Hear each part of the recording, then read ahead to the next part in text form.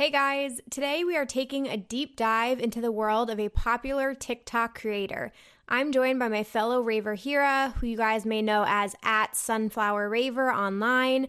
Her vibrant personality and sense of fashion helped grow her a massive following both on Instagram and now on TikTok. As you'll hear in today's episode, Hira's story goes far deeper than what you guys see on the surface, and I am truly in awe of her strength and positive outlook on life. I can't wait to share her story with you all today, so let's get into it.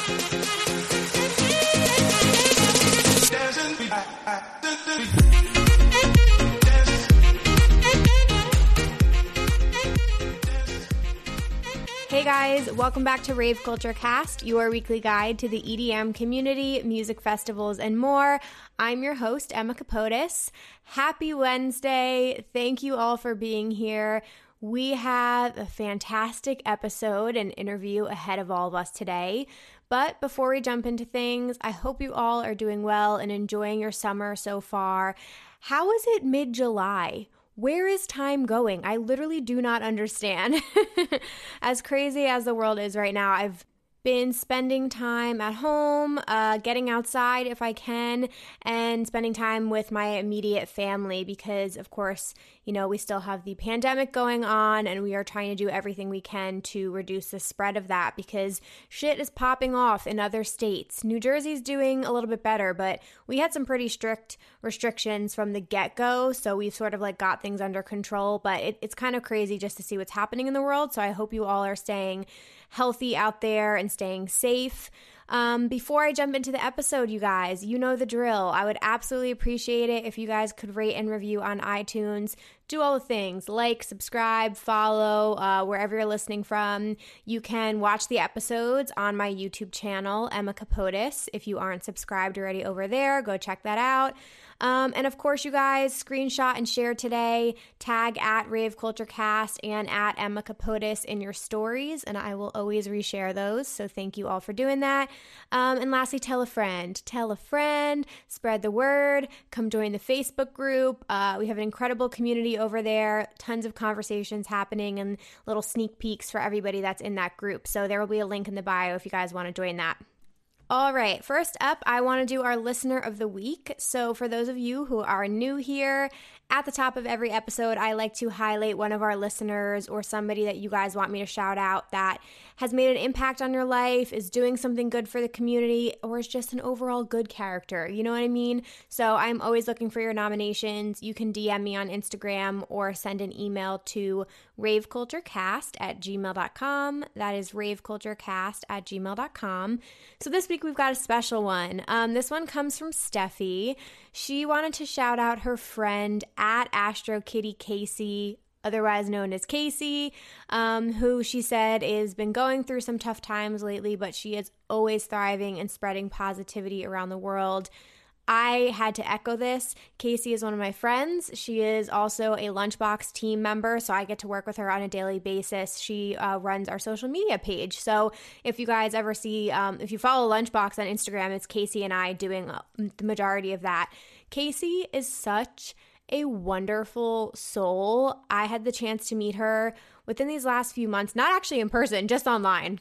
Obviously, I haven't had the chance to meet her at a festival yet, which sucks, but one day it'll happen. She is the most kind, genuine person, so lovely, always so happy. She's incredibly helpful, especially as a coworker. Like, she makes my job easier. She's always on top of things. And echoing what Steph said, she has been through a lot lately just in her life. And she deserves more than a shout out. So Casey, if you're listening, I hope this makes your day. You are truly a beautiful person. We are both very lucky to have you in our lives. And, you know, we adore you and we love you. So Casey, you are our Listener of the Week. Go give her a follow @AstroKittyCasey on Instagram, and she's also on TikTok if you guys want to check her out over there. So, speaking of TikTok, oh wait, I have one more thing to say. I'm very excited to talk about TikTok, can you guys tell? Upcoming submissions. We actually have a new topic that we are looking for submissions for. So, I think I mentioned it in the last episode, but you guys can send your emails again to raveculturecast@gmail.com. Or if you're in the Facebook group, I pinned a thread and you can comment there as well. But, we want some lengthier stories, and these might be a little bit not suitable for work depending on what you guys share. So I am looking for your craziest festival stories. It can be something that, I don't know, you've seen, you've done, you've been involved with, you were a part of, you've survived, whatever it is, the craziest shit that's happened to you, around you, you've witnessed. I want to hear all about it. What happened? What were the circumstances? Like, it can be literally about anything like festival or rave related, but your craziest stories. Don't hold back. I want to hear all of them. These are some of my favorite episodes to do when they're like completely based on your emails. Like, you guys make this episode. So I want to get as many submissions as possible in. So please email me your stories. And if you want me to leave it anonymous, just let me know in there as well. But I'm very much looking forward to that. So get those in the next few weeks, you guys. All right, I am not going to waste any time. This is going to be a super quick intro today because I want to get right into the interview. Hira and I talk about a lot of things today, so we have a lot of ground to cover. As mentioned earlier, Hira goes by @SunflowerRaver on social media, and this is one of those cases that I became familiar with her because I just kept seeing her face everywhere. Like, she now has like very colorful hair. She had blue hair. I think her hair is pink now. But at one point, like, she's on a lot of different rave fashion brands pages. The girl's absolutely flawless, first of all. But besides that, she's beautiful on the inside and on the out. But I had always seen her face. And then I, was a big TikTok user. And there's a whole rave and EDM community now on TikTok. And the more you follow these posts, the more they show up on your feed. So I kept seeing videos of her and her page @SunflowerRaver. And I forget what it was. She posted a video and I commented on it, and she commented back and essentially was like, oh, I follow your stuff too, which that always blows my mind when anybody says that. And I was like, oh my God, I'm fangirling. She knows my videos and stuff. And so we just started chatting, and I was like, I would love to interview you and just get to know you better, because I feel like there's so much more than what I know of you online. And that's just always so interesting to me. And I was not wrong. You guys are going to hear it today. There's so much that she has gone through as a young person. I believe she's 21 now, and things that she's dealt with that I've now come to find out about.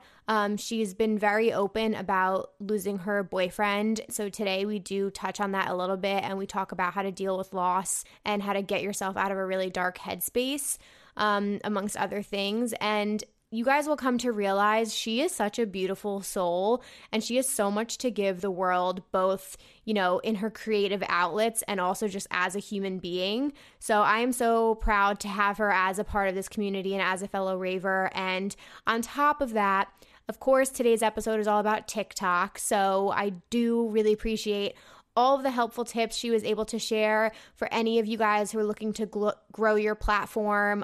She's going to give a ton of tips and advice on how she got to 188,000 followers on TikTok.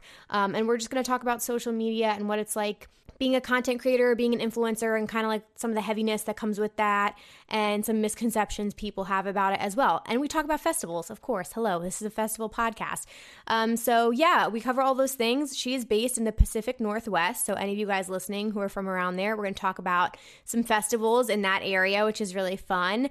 And I'm giving away all the spoilers. So go show her some love and support. Follow her on Instagram, TikTok, and she has a YouTube channel as well. So I will link to all of that @SunflowerRaver.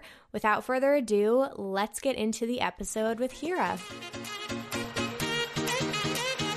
Thank you so much for doing this. I'm so excited to chat with you and genuinely just get to know you and your story more. And then of course, I have a couple things I would love to just chat about, and obviously talk about you and what you're doing and the content that you put out. But yeah, so first of all, I would love just to do a quick intro on you. So if you could just say your name, where you're from, what you do, how old you are, all of the usual introduction. So my name is Hira. I'm known as Sunflower Raver across pretty much every single social media at this point. The only reason why I got a Twitter is so no one would steal my ad. Nice, yeah. But I am Canadian.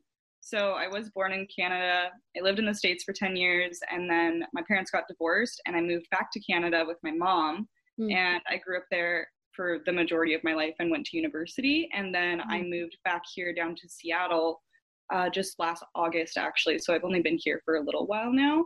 Cool. And I live with my sister now, and my dad's right down the street. And it's nice. That's basically what I've been doing. I've been raving for about 4 years now. Okay. So I started when I turned 18. And when I first was like looking at the rave scene, because my sister went to a lot. She's the reason why I started raving. Okay. When I first looked at it, I had like the most negative outlook on it. That's like, so funny. Ever. I would always make fun of my sister for it, because I was like, you're only going to shows so you can like dress like all like show offy and like just get really messed up and all of this. Like, I was really mean about it to her, and she was like, so funny. You need to go and just try it. And I was like, I'm never going to a rave. And my friend had an extra ticket. He's like, you need to come. Yeah. And we're gonna surprise your sister there. And I'm like, I don't want to go. And he goes, we're going. Nice. And so we went, and it was Life in Color in like 2016 in like Vancouver. And it was like the most fun night I've ever had in my entire life. And I was like, oh my God, I need to do this more. I apologized to my sister. I was like, I'm so sorry. Like, I was so mean to you. Yeah. I love that. How much older is she than you? She's only 2 years older than me. So, I'm 21. Okay. Yeah. I figured. And so she's 23. She's turning 24 on Saturday. Oh, that's so awesome. I feel like Life in Color is definitely like the intro festival to people, because mine was it was Dayglow at the time, and now it's Life in Color too. A lot of people that I've talked to are like, yeah, Life in Color was my first festival too. And I'm like, so weird. But I've traveled for them before. When was it? I went to the one in Miami in 2016, which like now knowing that, it was such a small local festival. And my friend and I literally flew out there because they did a 2-day event, and the lineup was so fucking stacked. It was like Jack U, Flosstradamus, Nightmare. Oh my God, who else? It was so good. We were like, we're going to fly to Miami and go to Life in Color. Average age was 16 and 17 years old, and we were like 25, but it was fine. It's for everybody. That's the point. Yeah, exactly. It's a good intro fest. Until maybe I'm like 35. Yeah, I feel you. Well, it just kind of like changes. I mean, like, it's interesting. I feel like there are some festivals or like events just in general that are skewed a little bit younger, but then there's still just more and more coming out. And like, obviously after this situation is all over, we'll see. But I'm getting into like the realm where I want to start doing like the Tomorrowlands and like the more expensive, like bigger scale festivals, I think. You need to go to Shambhala. Yes. You need to go.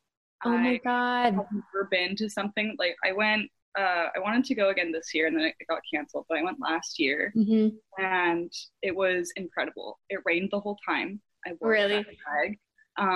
I took my shoes off at one point and danced in this pool of water that a lot of other people did. It was great. It was like one of the most fantastic and eye-opening festivals I've ever been to in my entire life. And for a good chunk of it, I would leave my group and I'd just walk around by myself, and I would just like enjoy the night. And then I'd run into them at like different stations, like, hey, how are you guys? And they're like, hey, where'd you come from? I was like, I actually don't know. Yeah. Just been around. Was that one of your first camping festivals, or had you camped before? I had camped before. My first camping festival was in 2018, and it was Paradiso. And before that, I never camped for a festival. And then my second camping festival was Paradiso the next year, and then Base Canyon, and then Shambhala. Okay. So I got some good Shambhala was before Base Canyon. Okay. Yeah, because Shambhala was in the beginning of August last year. I had like a little bit of preparation for camping festivals before. Right. Shams, but throughout high school, I took this one course in grade 11 and 12, and it was called outdoor education. And we would go camping like every other weekend. Like I camped in like negative degrees Celsius in like a mountain, and then we go on like a 17-kilometer hike the next day. Like, that's so cool. Yeah, I do. I love the outdoors. I love camping. I think it's really fun. I prefer like glamping though, because I'm baby. Yeah, same. Wait, that's so interesting. Okay, did not think the conversation was going to go this way, but this is why I love doing this. So, because at one point I wanted to do an episode on like East Coast versus West Coast festivals, and like I was still planning to do it, and I just felt like I couldn't do it justice because I'm an East Coast girl, and I've only done festivals in Nevada. I haven't even done like SoCal or anything, or like the Pacific Northwest. So how well, one, how do you feel about those festivals? Because you just named 3 that I've never done: Paradiso, Bass Canyon, and Shambhala. Paradiso was great until all the stuff that came out about USC. Yeah.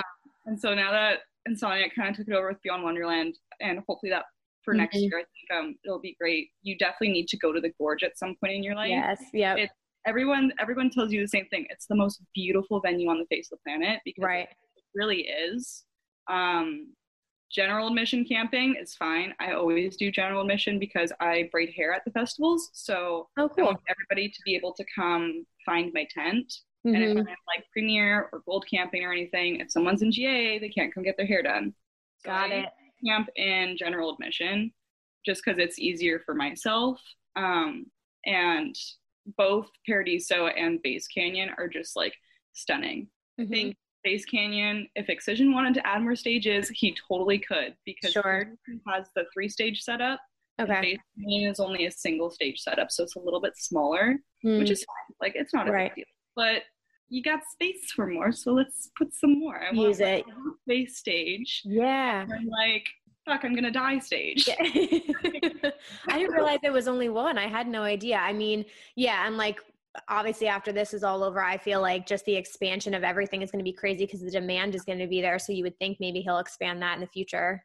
I would hope so. Yeah. I would hope so. Shambhala, though, is completely different. I have no words for that festival that could accurately describe it. Like, it's a dream if you've like really wanted to try something brand new and just throw yourself into it. I talked to like maybe 15 people there who were like, yeah, this is my first festival. Wow. Yeah. You're going to Shambhala?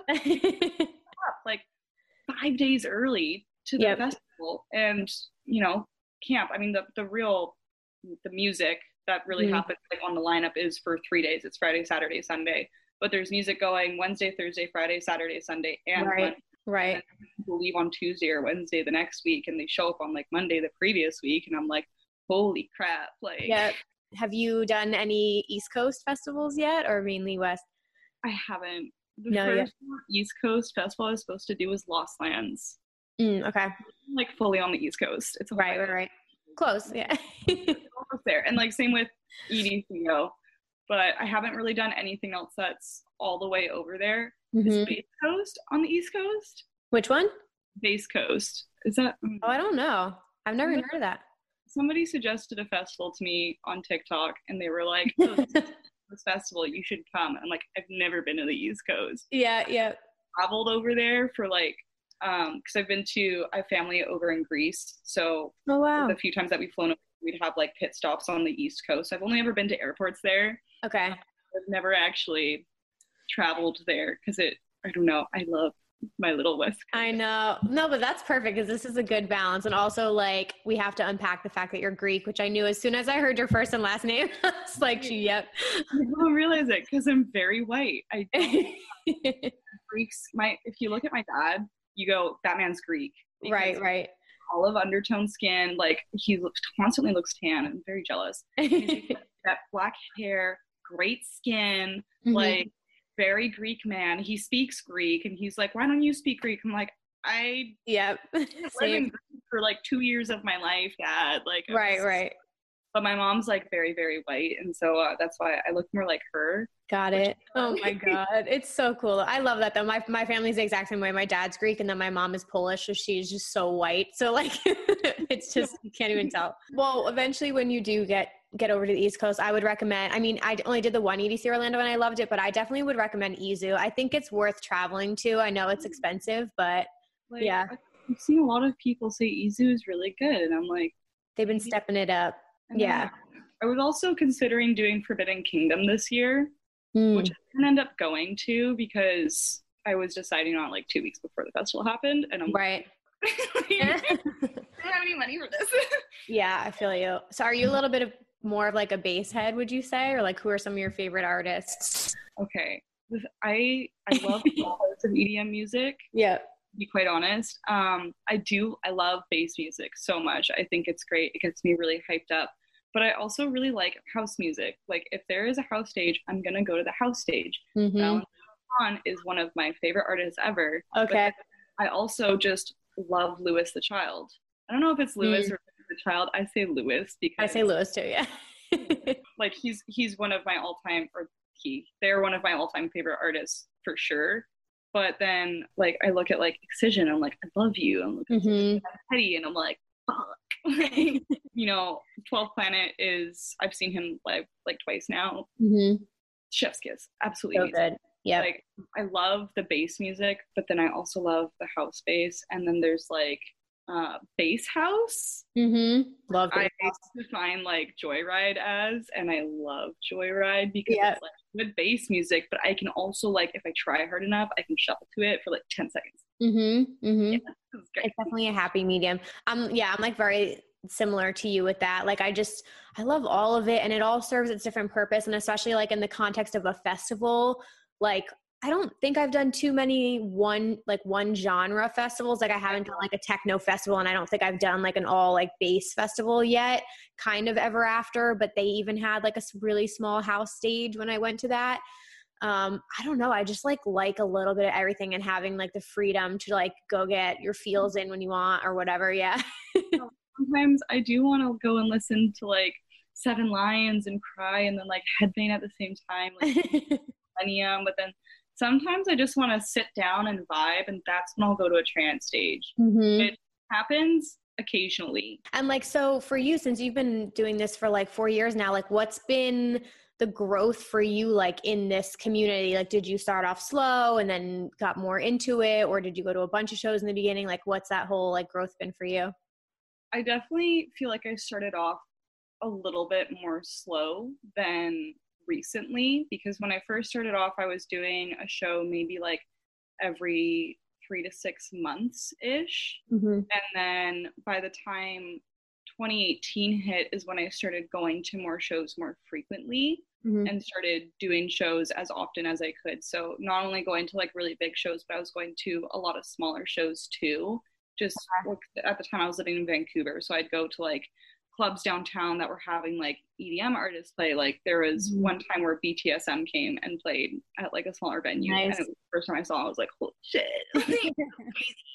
Like maybe like 300 people in here, and we're all just like sweating and like vibing. It was great. But then I would say more in 2019 is when I started going to things a lot more frequently than I had in the past, which was really fun, because that's when 2019 is when I went to like a lot more bigger shows for like, especially like just camping festivals in general. And then on top of that, smaller shows that I just really wanted to go and see. So it was kind of a slower build up, and then it got a lot more like condensed. Trying to go to a show like every single month, even if it's just a smaller show, just so I could have something like fun that I could dress up for, and like something fun that I could do, because like I was bored. I wanted to do a bunch of things. I feel you. Do you have like a group that you normally go with now, or like your rave fam? Rave fam. Yeah. The rave fam, the main kind of group of people that I go to is my sister, my boyfriend Nate, who I dragged into raving and made him fall in love with it because I took him to the Gorge. He did not like the first rave that I took him to at all, but when we went to the Gorge, he was like, "This is mint," and I'm like, "I know." That's awesome. My sister Nate, my friend Michaela, and then sometimes my friend Alana. She lives out on the Sunshine Coast in Canada along with my boyfriend, so sometimes it's harder for her to come to shows. Okay. But typically us, and then we have we're kind of like the Canadian rave fam. Okay. Kind of like up there, but then since me and Athena moved down here, we have our like Seattle rave fam as well, which has like, it's like my friend Joseph, Travis, and I'm forgetting names. There's like two other guys in there as well. It's just, they're all a bunch of really big buff dudes. Nice. And they're terrifying, but they're so nice. Like our rave fam has definitely like grown quite a bit, because before I'd be going with like maybe like 2 other people. So now to have like, we have maybe around like 10 or so people that typically come to raves with all of us, which is, that's awesome. Like, I mean, we've lost friends throughout like the past year, which is like normal. Yeah. Lose friends out of your rave fam, but we have a solid core still, which is really nice. That's so awesome. We went to Paradiso last year with maybe like 25 people. Wow. Like, overall. We were all separated in different campsites. Like we had 3 right beside each other. And then because Joseph and all of them, they didn't actually caravan in with us, but they had a group of like 20 people themselves. And I was like, hey. Yeah. Oh I always wonder about like the bigger rave fams. Yeah. Cause I feel like it depends. I mean, it's nice to have like a core group to go with, and that sounds like you've got people like wherever you're going to be at to go with and everything like that. So I love that. And it seems like, I don't know. I feel like it's good. I mean, you have your sister, which I think is awesome. Like that's really cool that you guys get to rave together. My little is like that, like her brother, we kind of like dragged him into shows a little bit like locally. And then he did EDC with us for the first time. And then me, him and her bought tickets to Electric Forest, and we're just like holding those for next year. So now we have like our little rave family. I think it's so cute that her and her brother rave together. Great. Cause you have that raves together, it stays together. I took my mom and my grandma to their first rave. Oh my God. 2018. It was incredible because I'm going to get like really deep here for a second.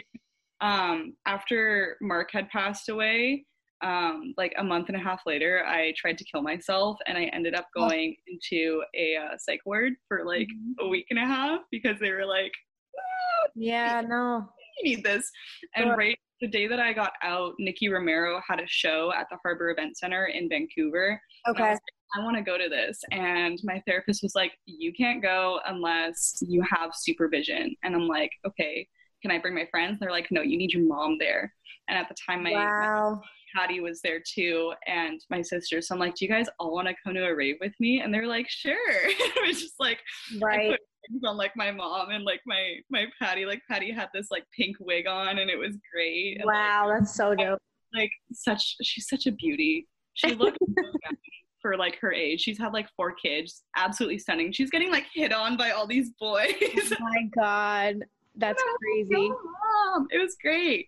Aww. It was a really fun show. Yeah. But yeah, I love dragging people to their first show, even if they don't want to go. Oh my God. Well, first off, thank you for sharing that and for being open about that. I think that's amazing that your family went with you. And I mean, honestly, like my mom's made comments before, and I'm like, I just got to figure out what the right event is to introduce her to. Like, I honestly was like, maybe I'll take her to a day of Izu. I was thinking about that. I feel like she could hang. I'm curious about like I want to talk to you about a little bit about TikTok, but I'm also just curious in general about like your social platforms. Cause it's funny, like I found your TikTok, but then I also found your Instagram, and I realized like the rave community is like big, but it's really small because you just kind of like interact with the same people. And I remember I found your Instagram profile, and I was like, I've seen you before. And it's probably been in like an I Heart Raves image or something like that, cause you kill it with the rave fashion game.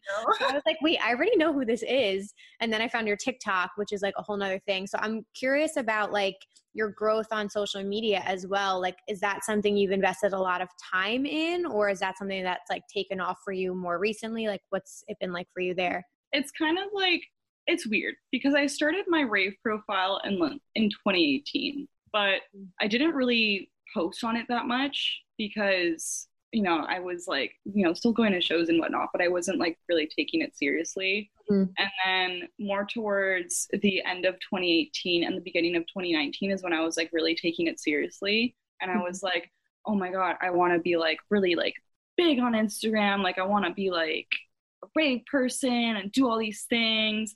And so when I was sitting at like, I don't know, like 1,000 followers, I like wanted to kickstart my profile. And so I actually bought like 2,000 followers, and then Instagram deleted them all. Ah, okay. I realized I'm like, maybe I shouldn't do this. Yeah. Everybody wants to start a rave profile. Don't buy followers. Instagram deletes them. And at that moment is when I started gaining a little bit more followers. So I was sitting around like 4,000, and I took it way too seriously. Like I was like, I have to post all the time. Like I have to put together like all these amazing things and make them like so perfect and like completely like edited and like Instagram worthy and all these things. And it took me like, it was really bad on my mental health, and it was really bad. I was with Nate at the time. It was really bad with our relationship in general. And then I would say in like April and May of 2019 is when I realized I shouldn't really take it this seriously, and it should be more of like a fun outlet. So it was kind of like this 6-month time frame where I was like, I have to be like perfect and take it seriously. And then why do I care so much? Sure. What other people think, and crafting like the perfect caption and making like all the photos like perfectly. Like I don't really like care anymore. And I think that's what helped me use it more as like a hobby and as like an outlet rather than something that's just like, this has to be my whole life, if that makes any sense. Because like I take it seriously now, like with Instagram and everything, but at the same time, like I'm using it more as a platform where I can like experiment with like an outfit or experiment with makeup or experiment with my hair. And that's the biggest reason why I like to post so many different looks and like to put together so many outfits, is because I'm like, well, if I can do this and then like put it together with like this kind of a makeup look, like that's really cool. Right. It's kind of more of like an artistic kind of way for me to get stuff out there, because I used to be really into art, and then after Mark died, all I drew was like a bunch of depressing shit. So like when I put on a rave outfit, it makes me feel happy, and then I can do my makeup in like happy way, and like my hair like really cool. So it's like I see it more as an outlet. And then I really didn't start growing as quickly until after I had went to Faded in the Park in 2019, actually. Okay. This time that iHeartRaves had reached out to me, and they wanted me to do a takeover for both days of it, which actually fell through because there was a bunch of communication errors, because there was another festival happening that weekend, and then my God, it never happened. But that was like the first time that something did actually happen. That was kind of like, oh, like this would be like really, really fun to do. And then after that, just kind of coupled on top of each other, like I was getting more offers from iHeart. I credit a lot of my success to iHeartRaves. Sure. To be quite honest. They have a huge platform, so They do, and it's definitely helped a lot to be able to work with them. And then by the time that the end of 2019 hit, and then the beginning of 2020 is when I really started to see a lot more growth on my Instagram. And that's when I realized like the reason why I'm growing is because I'm showing people that you can really take rave looks to something really creative. And even if it's something simple, you can still make it really like special and unique. Sure. Yep. That, I guess. Yeah. You're so creative though. I mean, like I was going to ask you if you had like a background in that, or if that's like always been an interest, because you just get so creative with the makeup looks and the hair and the outfit, like everything just comes together. It's all I wanted to be an artist when I was a child, like so badly. And my dad's like, be a lawyer. And I'm like, I can't be a lawyer if I'm being too much. And he's like, that's why you'd make a great lawyer. And I'm like, no. Yep. Love arguing, but I'd rather paint. Yep. Very different. I know. Completely different. And so it's definitely a lot to that. And even with, I would love to do more makeup tutorials on like how I do things. But half the time I sit down and put on makeup, I just look at myself in the mirror. I'm like, these colors on, something will work. And then sometimes it works and sometimes it doesn't. Like one of the last like Instagram stories I posted, I was like trying to do a makeup look and it just turned out like shit.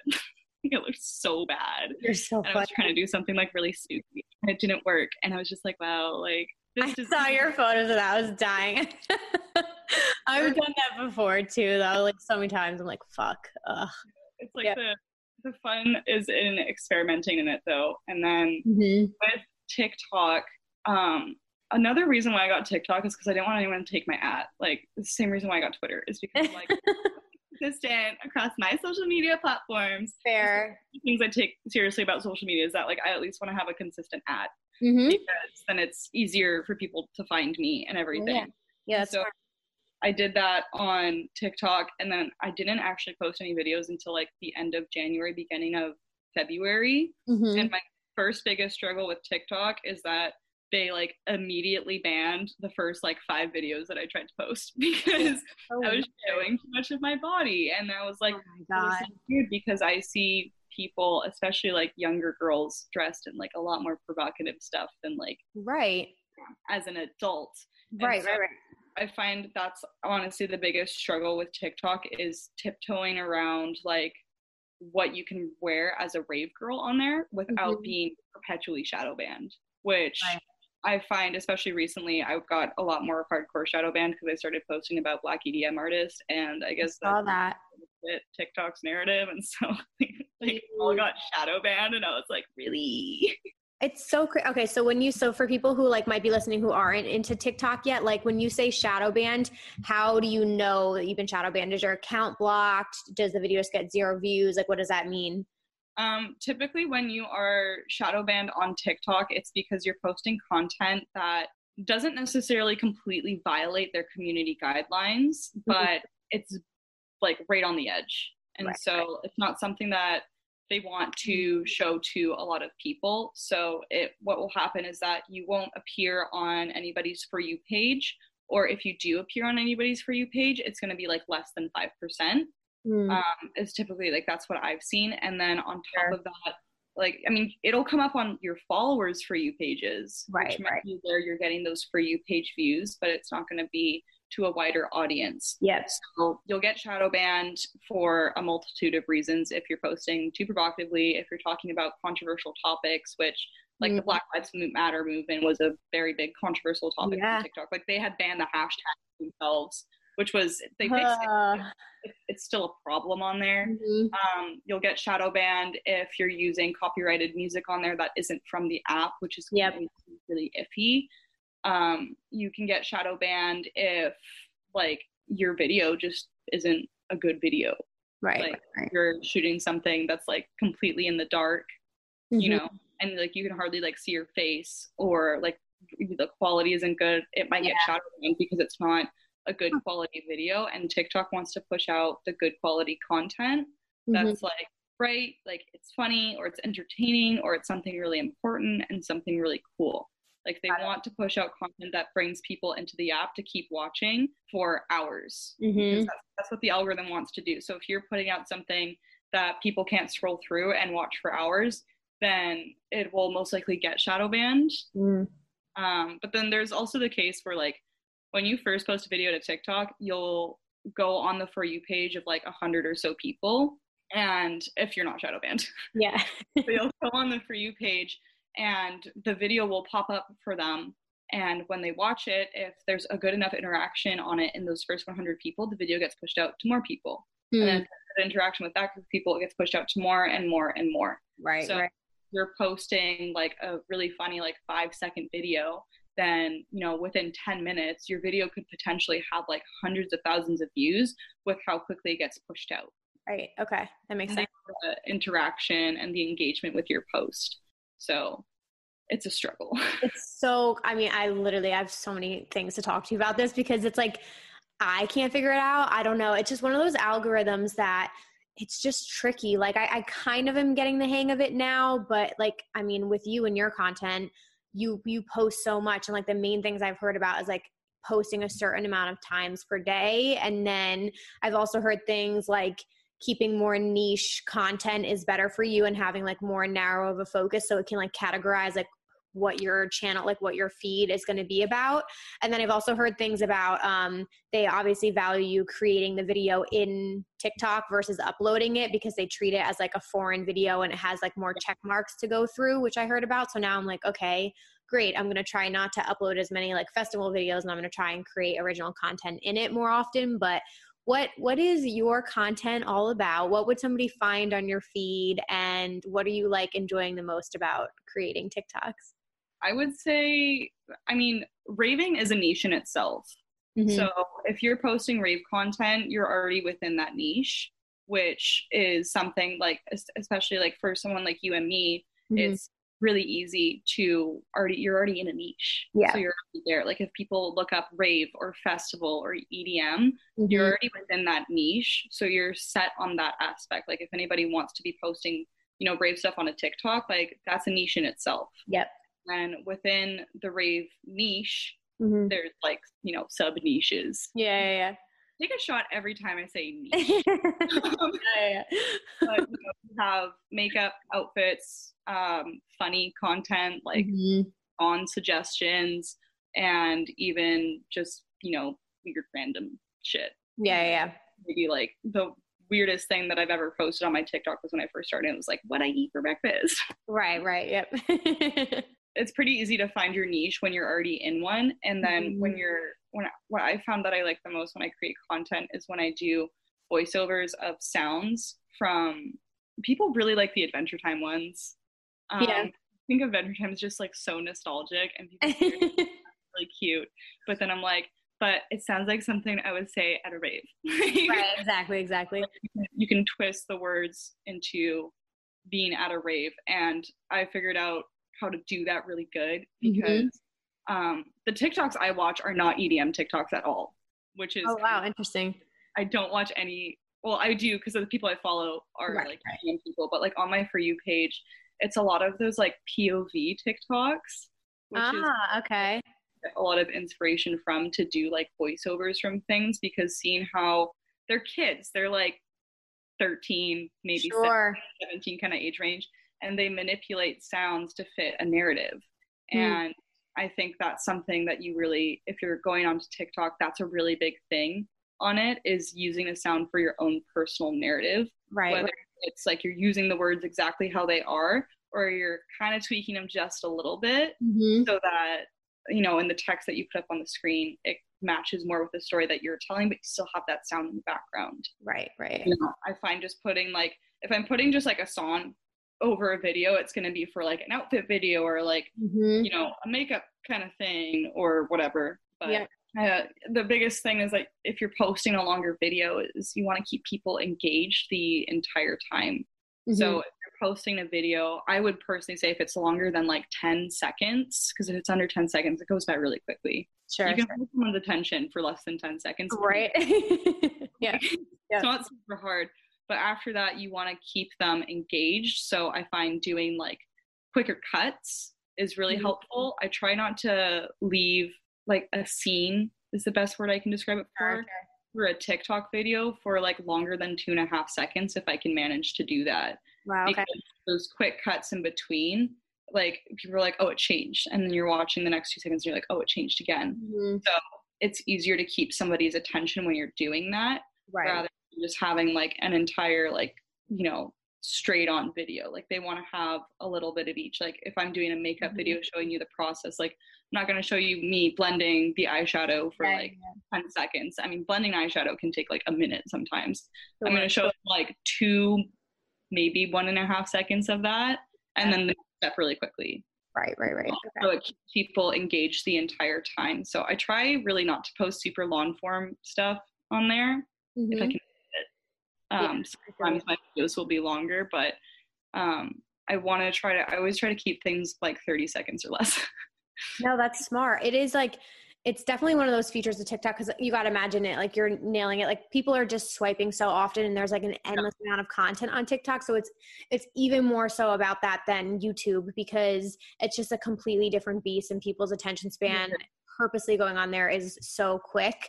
So that's like a really good point about doing that. And I like what you talked about doing the narratives because I think it's just different and it's something that's more like unique to you. And it's fun to like throw in some of the other videos, but I think the narrative is just like a really fun way to go about it. And obviously staying on top of like trends and different things that like sounds that get like popular and things like that. But the issue with longer TikToks too, because I had a couple for a while that I was trying to like hit the minute mark. And then if you are trying to overlay a song, there's almost no songs on there that are 60 seconds, which is the most painful thing. It's like the most annoying thing. And even 30 seconds is hard to find. So now I'm getting into that pattern too, that I'm like, Emma, just start recording 15 seconds or under because you're not even going to have music to overlay over it.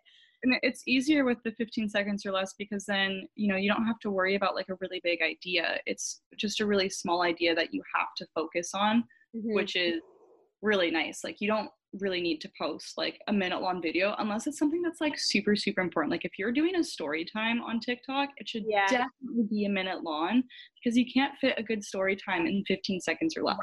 It has to be a longer format. So I find that even like with the trends, I always try to look at them and be like, okay, like how can I make that more rave related in itself? Like sometimes one of the like POV trends that I saw was people, that one song where it's like, I'm a bitch, I'm a boss. Like and being like, you're sorted into like a deck of cards house. It was the stupidest thing. Like, but it was always interesting, and it was weird because I always watched them because I thought it was so cool. Yeah. Do their makeup and like their outfit to like fit like the Spades house. And I'm just like, kids are so weird, but I love it. But I was like, I can make that rave by doing like a rave outfit generator with that song, you know? And it worked. It actually like did pretty well because it was like, I'm on the trend, but I'm using a popular sound. I'm on trend, but I made it fit my own niche. Yeah. That's a great way to think about it. And what's your process like in general? Because I mean, you just churn out content, which is like awesome to see. I'm like, you're up freaking on your game. But how do you shoot everything? Is it in a day and you chop it up? What's your process like? Typically, what I do, I'm just going to bring you through my daily routine. Yeah, go ahead. So I try to get up at 8 a.m. every day. I have a coffee or a tea and I relax, and then I'll put on like my makeup. If I'm doing a lot of TikToks in that day, I'll do something like really simple, just like winged eyeliner and like some like eyelashes or whatever. Yeah. And I'll do my hair. And then after that, I eat, which I usually have a protein shake and like a banana and like some nuts in the morning because like, I mean, I'm not really that hungry in the mornings. And then, like protein shake is just like so filling. It's great. I love it. And then after that, I'll get ready and I'll make I try to make like around like 4 TikToks or so a day. And then after that, if I do end up doing like a look that I'm also using for my Instagram, then I will try to also take some pictures during that time as well. And then I'll have lunch. And then after that, like I'll edit my photos and I'll edit like the TikToks a little bit more, like if I need to add text or if I want to add like an effect on it. And then I'll usually try to post one. I try to post a TikTok around like 1 to 3 p.m. and then usually run around like 5 p.m. every single day. So I try to post 2 a day. And then after that, I just relax some more. Sometimes I'll clean and then I'll eat some food and then I'll do my workout and then I have my like post-workout meal and then I'll go to bed. Nice. Like, rinse and repeat. So I try to the one thing with TikTok is that like if you look up like best times to post on TikTok, it'll give you best times to post like throughout the week. And I don't listen to that at all because if you have a TikTok account, you can switch it to a pro account and you can look at your analytics and you can see when your followers are the most active throughout the day. So my followers are most active between like 1 to 5 p.m. ish. Okay. Sometimes it's like 12 p.m. to like 8 p.m. Like it varies. And I always try to post on the hour where I have the most amount of my followers on there because if I am shadow banned, then at least I have like, 10,000 people on during this time who can see my video at least, or, potentially more if it's at like a better time. So I always look at my analytics for when I should be posting a video because online, that's just like the general consensus. Like that's combining times between like the USA, like North America in general, like in both time zones too. Like they don't separate the time zones. And then also like on the other side of the world where you have like India and like China, like it's all of those times combined. Which is like, that's when the majority of users are going to be on. Yes, but it may not be the best time for you to post personally because your time zone's completely different. And that's not when your audience itself is on the platform. Sure. I'm always trying to post when my audience is on because those are the people that follow me and those are the people that I'm trying to appeal to the most. Like, of course, like, new followers are great, like fantastic. Well, my fam, like it's great. But like, I'm posting for the people who are following me and more people end up seeing it, then great. But like, it's like, do you think of things like, are you thinking of things day of, or do you do you have a planner or something like that to think of things ahead, or? It depends. Sometimes I try to keep like a note on my phone of just like different ideas that I can run through. And then other times I like after I finish like getting ready, I'll watch like just some TikToks and like I'll go on the trending page and I'll like see what's trending or like I'll see what the people I'm following are doing and like if I can do something like that as well. So it's a little bit all over the place. If I can't make 4 TikToks in a day, then I won't. Like yesterday I only made 1 and I was like, I don't care. Exactly. That's how content sort of like kind of goes. Yeah. Like sometimes I won't post. I didn't post on TikTok for like 2 days in a row because I was too lazy to make stuff and I knew I was shadow banned. So I'm like, I just won't post for a little while. Like, sure. it's not the worst thing, because one of the other great things about TikTok is that all your previous videos are still being cycled through the For You page, and they're all still going to grow views, whether it's really slow or it's really quickly. So you're able to build up a lot of content. Like I would even say, like when you have like around maybe like 15 videos on there, like they're still going to get cycled through. So even if you miss a day or something that you're posting, it's not the biggest deal. Right. Which, like one thing that I've been trying to like slowly teach myself is that I really shouldn't be taking social media that seriously. Like I don't have to post every other day on like Instagram or whatever. Like I've taken breaks off of Instagram where I don't post for like a month, and I'm just like, oh well. Right. I feel the same as you. It is hard because there is a part of you that like, I mean, one, like we're both creative people. So like there is that drive to do things like that. And it is like such a fun way. And then if you enjoy consuming the content, there's just like something exciting about that. But there is also this like momentum that builds up because you do just get into like a routine of things. So sometimes like when you post so much and then cut it off, it's just like a weird thing to get used to. But I'm the same as you. And TikTok's just interesting because it's gonna get to the point where it's like one of the most popular apps and there are so many people on it, but there still is that like sweet spot right now where you can grow so quickly. And I'm sure you've seen that, like your feed is like completely shot up. So even if you take a few days off, like one of your things can go viral and you'll wake up the next morning with like 1,000 or so new followers, which is crazy. It's super crazy. TikTok, I think what makes it so appealing is that you have the chance to go viral at any point, which is really interesting. I think that's why it draws in so many people, because a lot of people go on there and they're like, oh, I want to go viral. Like, I want to be like an influencer and all of these things, because they're like, oh, it's like really easy. And like, yeah, you have to basically shit content out every single day, but it has to be good content. And like, and another thing is that like if you're doing that just to go viral, then like really the best way to go about it. Like it's important to take breaks from social media. So why I always try to take maybe like 1 to 4 TikToks every day, so that if I do end up taking a day off, I can still post content on my day off. Like I don't have to do anything. Like I don't put on a new makeup look every single day of my life. Like I will go like sometimes 3 days just sitting in my bed. Right. Because I don't feel like getting up and doing things, and it's important to take those breaks, but having like backup content's really nice, I find. So even like with my like Instagram stuff, I have like 4 different looks that I've put together over the past month that I can still post. That no one's seen yet, because I planned it so far in advance that like right now, like, I haven't put together a look specifically for Instagram maybe in like 2 weeks. Sure. Because I've already planned it out. So it's better if I take that little 2-week break, because I don't need to worry about it. Like, yeah, that's nice to have. Yeah. And I maybe some people think it's like false advertising because it's not the day of, but no, not at all. I don't think so. Yeah.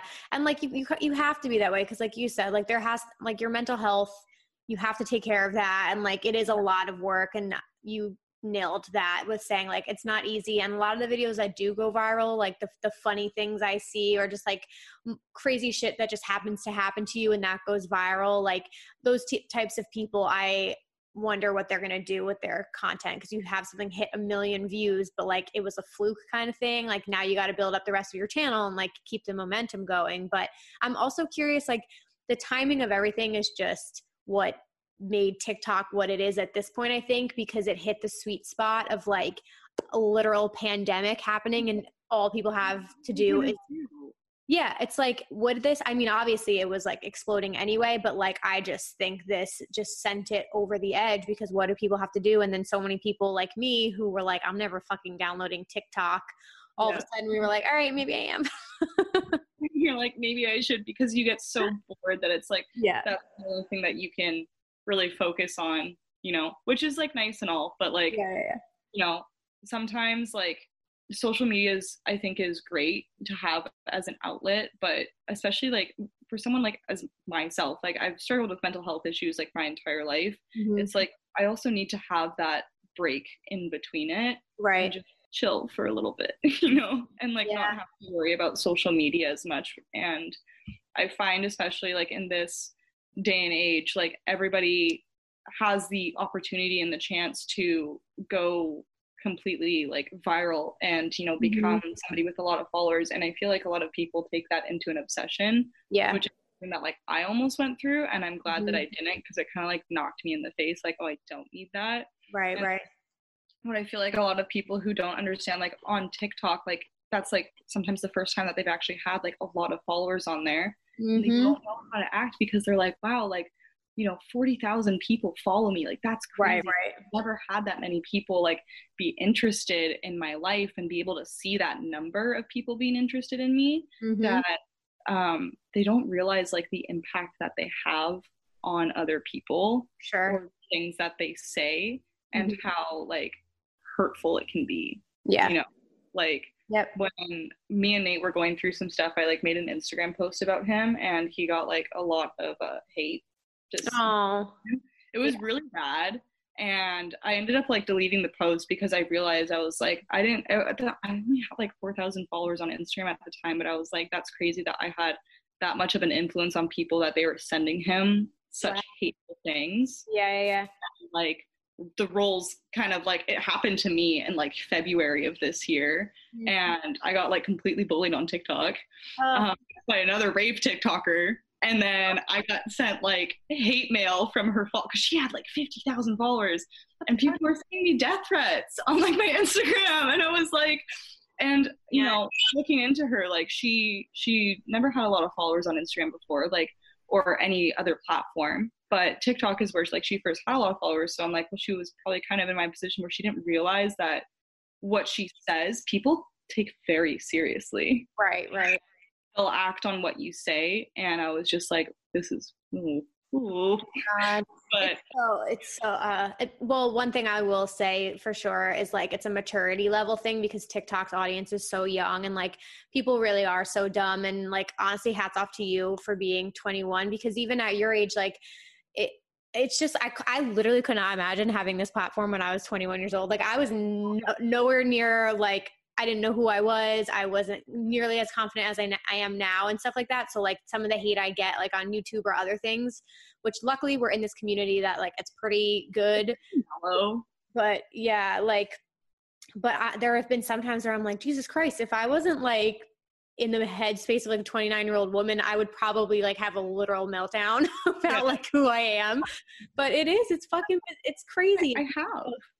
Yeah. Why not show it? But it happens sometimes where I just kind of like, when I was first getting all that like hate mail and stuff, I was like depressed for literally a week. Like, I don't blame you.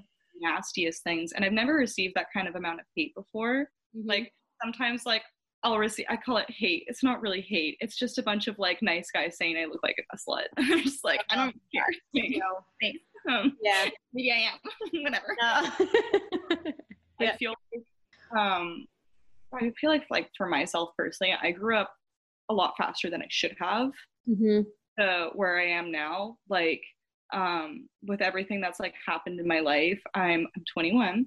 I'm clinically depressed. Sometimes I have anxiety, but that's not diagnosed. So I don't tell people I have anxiety. It's just, I find it plays off with my depression. I got divorced parents. I lived in 2 different countries. I dropped out of university because of my mental health.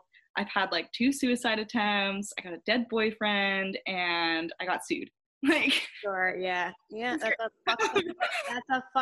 super heavy for somebody to go through. And honestly, like, you're such a strong person, and even just from talking to you now and like knowing what little I know about you, like, just from the outside looking in, I think you're an incredible person, and like I think you have a really cool platform. And I've really, like, even just seeing you speak out on certain issues, like I feel like you're really well spoken, and I can clearly like see what you stand for. So you literally fuck all the haters or like anything like that, and just keeping yourself. Everybody has their shit. Everybody goes through something, but honestly, I'm happy that you're here, and I'm so happy that we're speaking today, and you've got nowhere to go but up. Seriously. Like, I can already tell from your work ethic, you're just going to keep going. So I got work ethic, but not like school work ethic. The biggest reason why I don't have school work ethic is I play rugby. I still do. I was going to join a team. Coronavirus hit. I've been playing for 10 years. That's so cool. Literally why I went to university, so I could play rugby with my university team. I really want to go back to school and get a degree in something, but when I was trying to like study, when I was first going back, like after Mark had passed away, like I was already like fucking depressed, but like it hurt my head to study. Yeah. Like it gave me headaches, and I didn't realize it was because of the concussion that I had, but it was because of my concussion. Like I couldn't focus on anything. Sure. And I'm like, maybe I'm better enough now to do it, but I don't know. Oh my God. No. And like, honestly, like I'm trying not to sound like an old woman right now, but like literally you have so much life to live and you have no idea, like you could easily go back to school at any point. And at this point, like given the way everything's going in the United States, like I just don't know if traditional education will be the way it is. And there's so many other ways to like make a living, and especially like with what you're doing now where you can make one of your hobbies like a hustle at the same time, like you can literally always go back to school. It might just be in a different form. You never know. I went to like night classes, I think it was like a year and a half ago, and I was the type of person, I did a 4 years in college as like a graphic designer, and I was like, I'm never fucking doing school again. I have no desire. I'm not getting a master's, like fuck no. And then all of a sudden when I was 27, I was like, maybe I'll go back to night school, and then did a semester out of nowhere for no reason. So you never know if that will happen for you later in life too. It's still me kind of deciding like what I do want to do, because like I mean, it would be great if all of like my social medias just like took off and I could just focus that as like my sole income. Sure. It would be fantastic, because then I could work at home and I could really just like, you know, do what I want, like without like having like a boss or anything. Like I have a job right now, not because I can't work because of coronavirus, but I'm a barista right now, and it's great. I love my job so much, but like if I could be able to have something that I was like really passionate about, and the things I would go back to school for would be those things. Like I'd love to go to makeup school, I'd love to go to hair school, I'd love to go to school for writing. And another part of me is like, be an electrician. I have no passion for a light bulb. Like it pays well, and I'm just like, you know, social media always concerns me too, because I'm like, there's always going to be a time, like you're not going to have like, you know, you look at like really big people, like for example, like Tana Mojo, like she's not going to have that platform for the rest of her life. Right. There's going to be a time where she loses it and it's not as influential as she used to be. So it's like, what do you do when you get to that point where it's like, maybe you didn't save your money properly, and then what do you do at that point? Like you have no social skills for the real world jobs. Right. Like, yeah. She like, people like that, we can chat offline too, but I think like certain instances, like if they're smart enough, which like I know that Tana obviously on the outside looks like a hot ass mess, but like homegirl got where she got for a reason. So like those types of people will like, yes, I don't think she'll have like her YouTube channel, because I think she'll age out of like her shtick eventually, but she'll go into some sort of business or production or whoever knows what the fuck. But people like that will figure it out. For sure. Like if you're like gonna build your own brand off your platform and then live off of that brand, then fantastic. Like that's a great way to go about it. But a lot of people don't do that. And so, and I'm just concerned that I'm gonna be part of those, like a lot of people, because like, I mean, I can't rave. I could rave forever, actually. That's a lie. You never know. Well, it'll be interesting. Well, I did want to ask you too, before like I let you go here, like, so obviously given the current situation, like we might not see festivals for a while, but like, what are you the most excited about right now? And like, what are you trying to focus on in the next like few months? Right now, I'm the most excited. I bought a bunch of stuff from a bunch of small brands. And so I'm just really excited to put things together with those like small brands that I got. It was one of my goals this year, was to buy more products from smaller rave brands and post about them more than just like stuff from like iHeartRaves. I'm like, I have a platform, so I should show people we should support these people too. They're doing amazing work. And so that's what I'm the most excited about right now. In the next coming months, I would say I'm like the most excited about hopefully getting back to work, which is really, you know, I never think I'd miss work, but I do. The chocolate coffee shop. I just eat chocolate all day. Like, oh wow, that's so nice. It's amazing. I'm really excited for that, and like, I don't know. I'm excited right now because since I don't really have any work to do, I can focus on the things that I am passionate about, which kind of like, it makes me oddly excited because I bought a bunch of watercolors, and watercoloring is like my favorite type of art to do. That's something that I haven't been able to do for like a year and a half. Like I was watercoloring like before Mark passed, and I haven't been able to since. And so it kind of makes me excited that like now I've had this time to like just really like reflect on myself and like become more content. And so now I can maybe like focus on doing that again, and it brings me a lot of joy. That's awesome. Yeah, I'm just creating more things, and like it's exciting. I'm excited. I have one really exciting piece of news. Oh my god! I can't share it. But if anybody was like listening and they're like, oh my god, like what is it? It should be coming out like soon. Yay! I'm finalizing a few things. I have but it's exciting. Very cool. Very exciting stuff. I'm so excited for you, and seriously, like this was so great chatting with you. And I like honestly, I think everything happens for a reason. I think the timing of this is very interesting, and it's allowing us to like kind of explore some other areas. And I'm in the headspace that like I was super upset about like not having festivals and raves, and I was like, what the fuck am I gonna do? And honestly, I think when those things come back, whenever they do, it's just gonna like explode even more. So it's kind of nice just to have like time to experiment with our platforms and stuff. But I'm looking forward to more TikToks from you and watercolors and all of the things.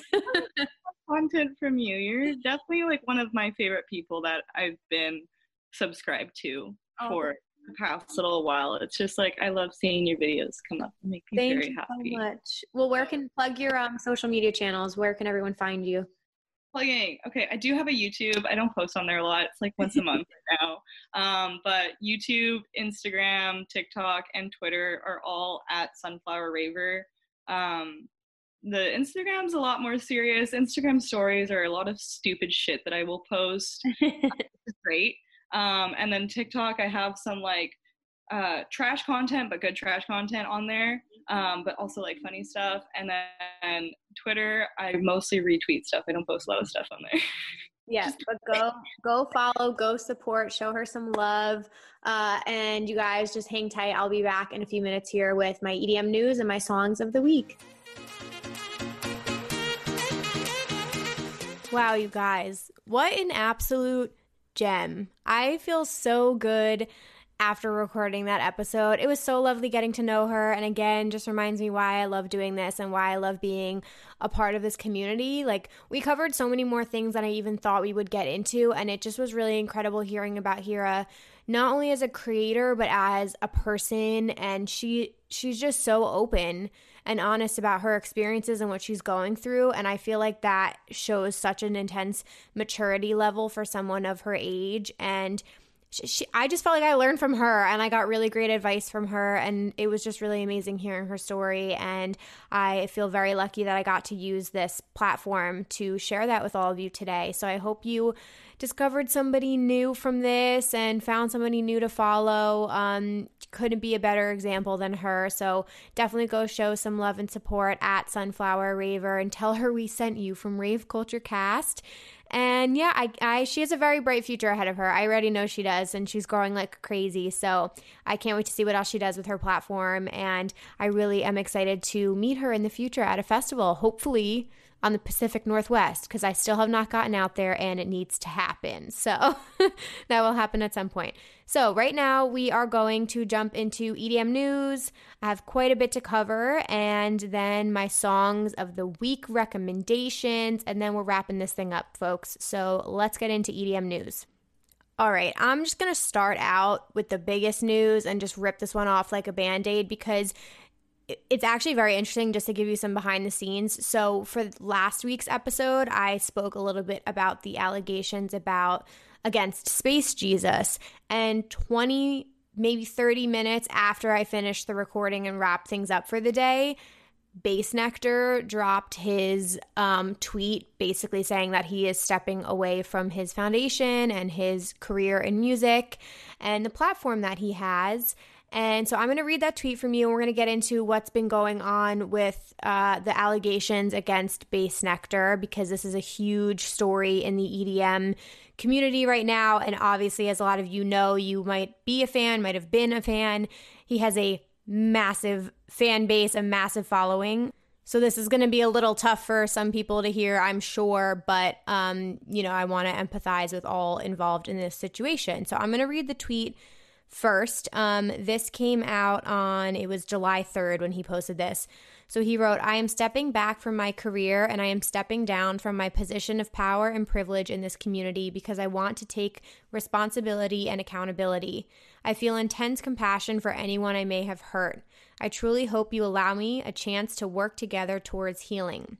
The rumors you are hearing are untrue, but I realize some of my past actions have caused pain and I am deeply sorry.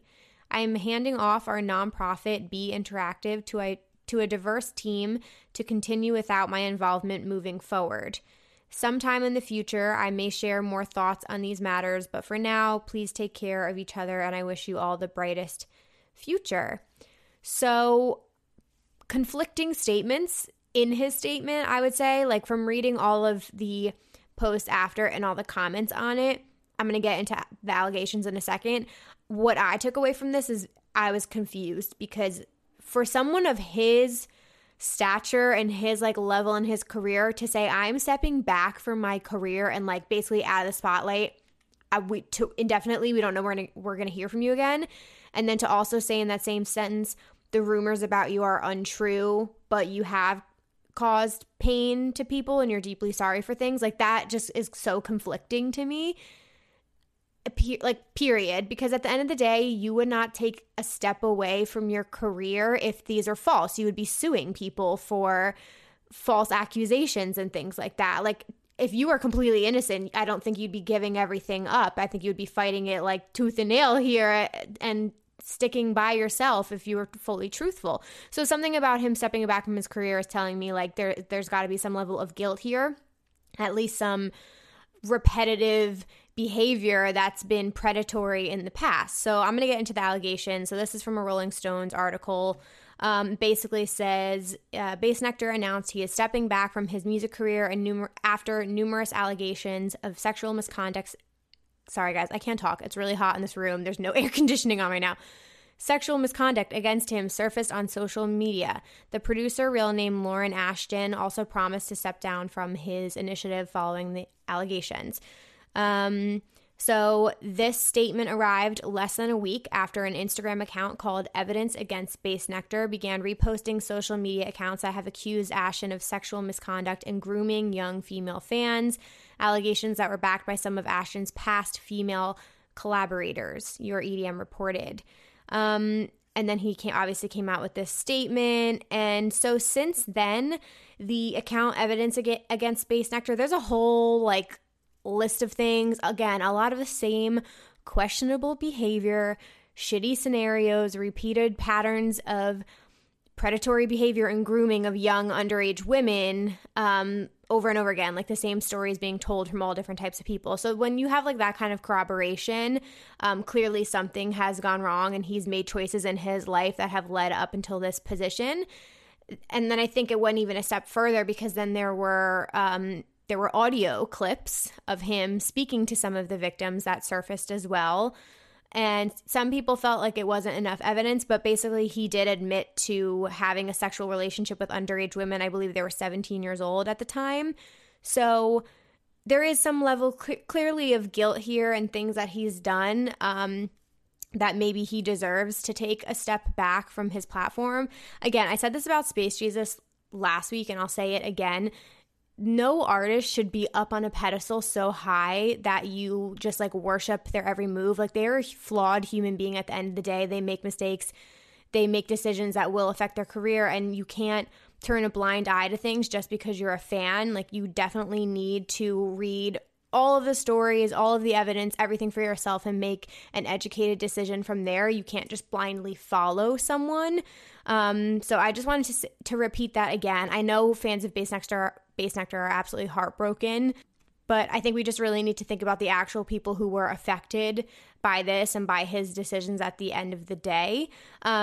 Some positive things that came out of here, there were some artists that were definitely stepping up and trying to be a positive influence in this situation. So one of those artists was Peekaboo. He tweeted, "In light of recent events, I will be donating 100% of my proceeds from Illusion and Disrupt the System to various charities assisting victims of sexual assault.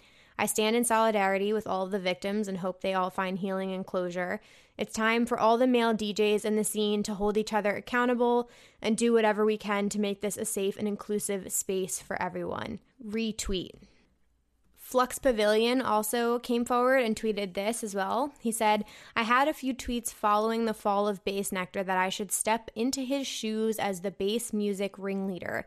To that, I say fuck no. It's that type of idolization that gives these artists delusions of grandeur and end up feeling free to do whatever they like. I am and will always be your peer on a human level. We are in this together.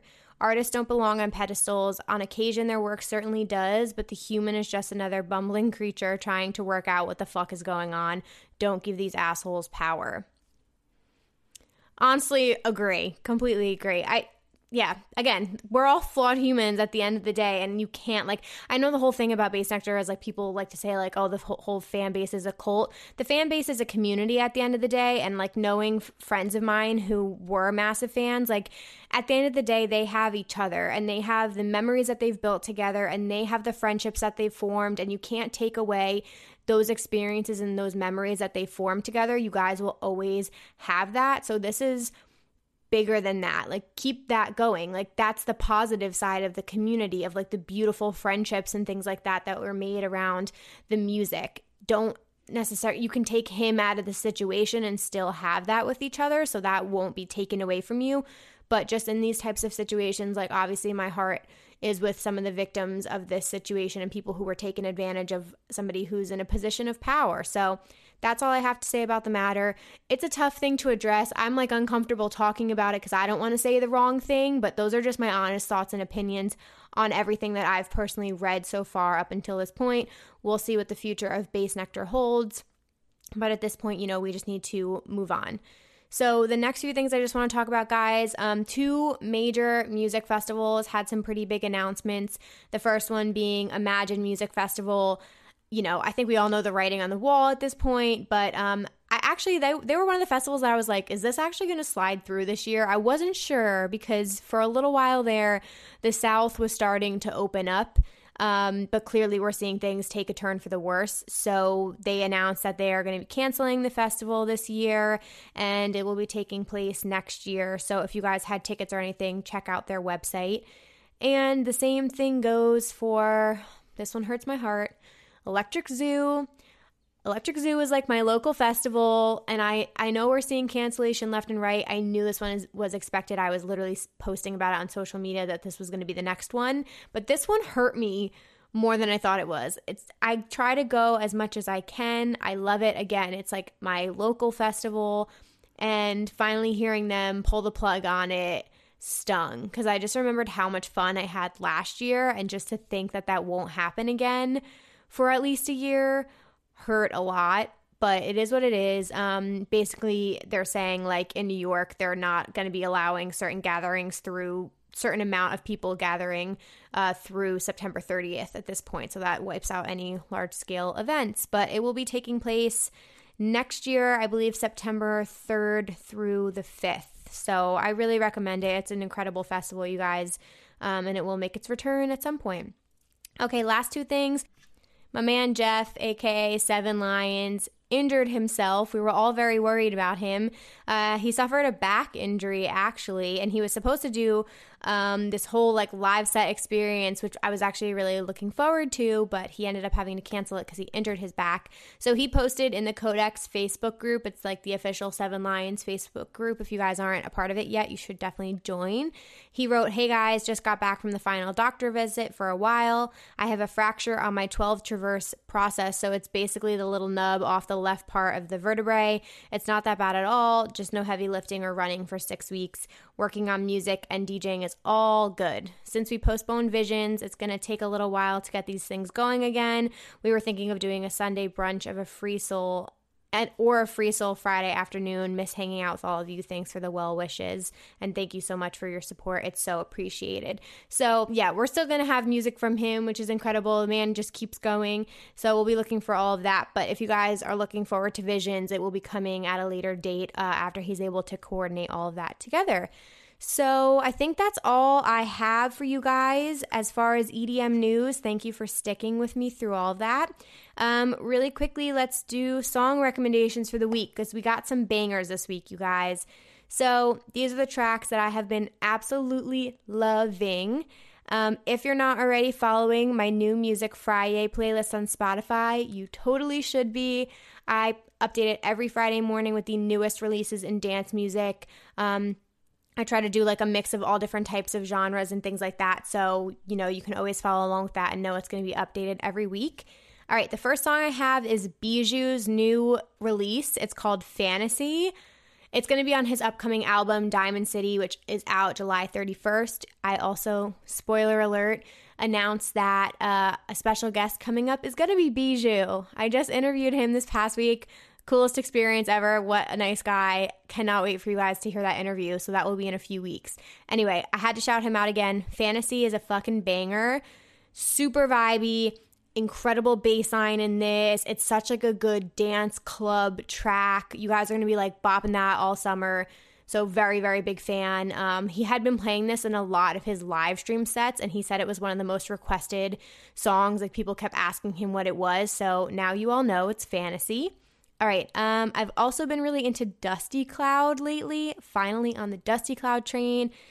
His song, The World Is Yours, 10 out of 10 recommend. It's an Insomniac record song and Mousetrap release. Such a deep, heavy bass house track, stank face central, great vibe to dance to. It's amazing. So that is The World Is Yours by Dusty Cloud. And then last two, my man Seven Lions. His whole album that he just released with all of these remixes. My favorite one was Another Way, the Blank remix. Incredible. Such a nice, like, heavier sound. The drops in it are really awesome. But all the remixes in general I recommend. There's one by Delta Heavy, Gabriel and Dresden, Nurko. Recommend all of those. So check out that whole EP of remixes. And then Seven Lions' new song, you guys. Hit me right in the feels. It's called Don't Wanna Fall. Bitch, it had me crying in the club. Let me just say, what a beautiful song with beautiful drops. It's all your melodic bass vibes, which I love that side of Seven Lions when he lets that come out. The lyrics are fantastic. It's getting me in my emo kind of feels. Yeah, so any kind of like, if you're not in a relationship right now or you have like an unrequited love or something along those lines, guys, it's going to hit you right in the feels. So all my melodic bass fans, you guys will love Don't Wanna Fall by Seven Lions. All right, you beautiful people, thank you so, so much for listening until the end here. I really, really hope you enjoyed this episode. It was so much fun working on this one. Again, shout out to Hira for coming on today's episode. Go show her some love and support. Follow at Sunflower Raver on all of her platforms. And lastly, you guys, you know what to do. Screenshot and share. Tag at Rave Culture Cast and at Emma Capotis. That is a massive help, you guys. Telling a friend, spreading the word about the podcast, posting it in one of your Facebook groups, all those things add up, all those things help. So I really appreciate that. You can rate and review on iTunes, subscribe over on my YouTube channel, and most importantly, join the Facebook group. I would love to have you all there, and we will be planning another Zoom call, family call in the future, hopefully this summer. I would like to do another one. So definitely go join the Facebook group and send in your nominations for Listener of the Week and for your craziest festival stories. Email raveculturecast@gmail.com. All right, that's all I have for you guys. I hope you all have a beautiful week. Enjoy yourselves. Stay healthy. Wear a mask. And I will see you guys in my next episode. Bye, guys.